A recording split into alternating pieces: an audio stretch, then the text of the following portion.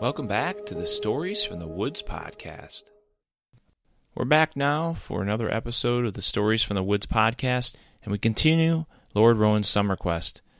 This time, Renee and Michael are trying to figure out how they're going to find out the plan from Sion. And they're in the dark, and they have to be quiet, and they'll also have to be brave. For some of us, we don't like being in the dark.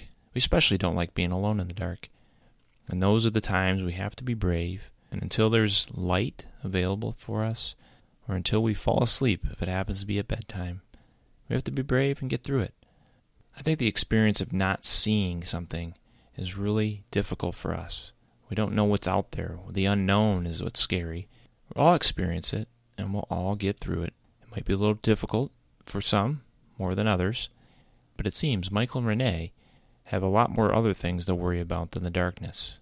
They have to worry about a big army and Sion. How are they going to get close enough to hear those plans? Let's listen here and find out how. Chapter 22, Sion's Plan, from Lord Rowan's Summer Quest. While Michael was off using the bathroom, Renee was thinking about the spell and the words, but her eye caught the berries up above her again. She grabbed a couple and popped them in her mouth, not thinking about what Michael had just said. She chewed them up. They tasted pretty good, so she grabbed 2 more and popped them in her mouth. While she was chewing, she remembered what the words were for the hearing aid spell. Michael had now come back and sat down next to her at the trunk. "I think I've got it, Michael." "All right, great. Why don't we try it?" Renee stood up and waved her wand in front of her and started saying these words. "Let me hear the voices all around. Make them clear by opening the portal of sound." Renee repeated this 2 more times, and as she was saying it for the 3rd time, a light appeared in front of them and was swirling around and opening bigger and bigger and bigger, and they began to hear voices coming from the swirling light, and a few moments later, the voices were crystal clear. Actually, it was one voice, the voice that they had remembered hearing back at the dune. It was Sion. "It is our time to take back what is rightfully ours, Crimson Castle. In the morn we will prepare ourselves for battle and march our way to the edge of the forest. You will wait there until I've had a chance to check out the area, and then I will blow the horn of Catalan. That is when the Craigsmen will flank the left and the right, where you will climb the castle walls. Archers will give you cover by attacking those guards at the top of the castle. Enforcers, you will take the battering ram and smash it into the gates, and once the doors of the castle are open, soldiers, you are to storm it, and to take every last one of them down inside. There's no mercy here in my army. And I need you, Jax, to lead your Blackbird army up atop the castle and through the castle, and to fly around the heads of the soldiers to distract them. The only 2 that you leave for me and Jade, our necromancer, are Gideon and Lord Rowan. We want to take them on ourselves. It's been a long time coming. Make sure you rest very well tonight and fill yourself with food, for tomorrow will be a long day of battle, but at the end it will be a glorious evening as we celebrate under the darkness of night, and I will reign lord over all the lands." The crowd that Sion was speaking to erupted in cheering and chanting. Michael and Renee couldn't handle it anymore. "Close the portal of sound," said Renee, and the light that was swirling in front of them closed slowly, and they heard no more from Sion and his army. "Well, now we know the plan. It sounds pretty serious. They're ready to take on the castle, and they believe they can take it. It sounds like they have quite the army. I hope Lord Rowan has a bigger army." "Well, Sion does have to get his army excited, so he's going to tell them whatever makes it sound like they can win. I think we have everything we need. Let's head out of the forest now. I'm not feeling so well," said Renee.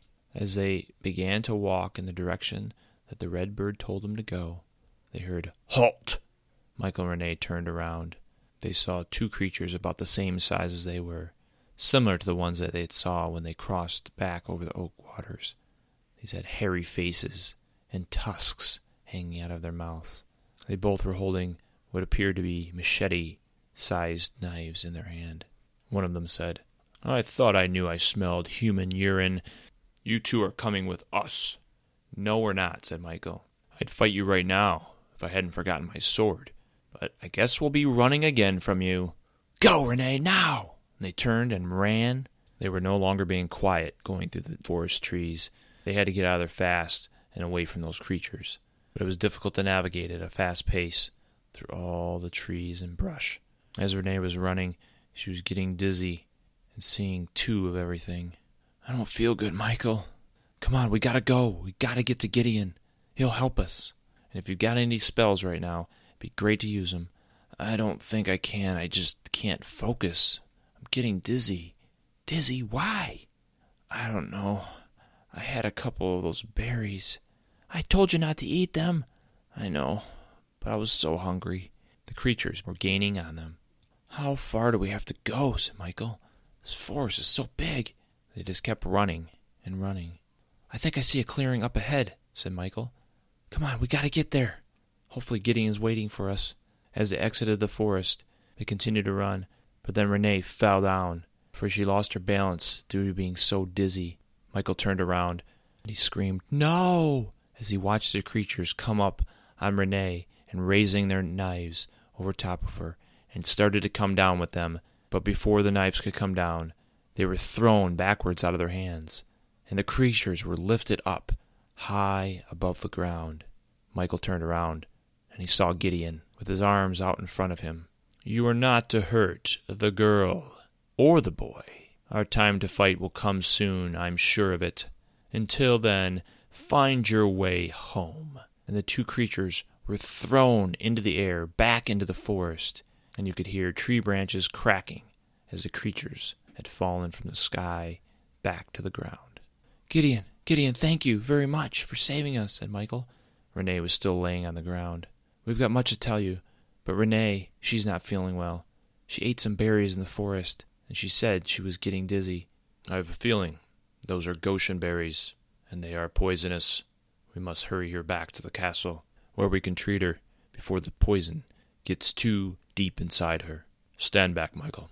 Gideon swirled his arms around in a circle, and slowly a small light of circle opened up. It became larger and larger and larger until it was taller than Gideon. "Go inside, Michael." And Gideon walked over and picked up Renee from the ground. And they walked through the light, and it closed up behind them in the forest. When Michael walked through, he was in a stone room, with a chair and a couch and a fire burning. Gideon took Renee and laid her down on the couch. "I will work to heal her," said Gideon. "But you must now go with Lord Rowan and tell him the plans of Sion's army." Lord Rowan peered through a doorway on the other side of the room. "Come, Michael. Come tell me everything." This concludes Chapter 22, Sion's Plan, from Lord Rowan's Summer Quest. If you'd like to support Stories from the Woods podcast, you can leave us a review, make a donation using the link in the show notes, or share the podcast with family, friends, local libraries, and schools. Remember to check out our past episodes and to subscribe so you don't miss out on any future episodes. Thanks again for listening.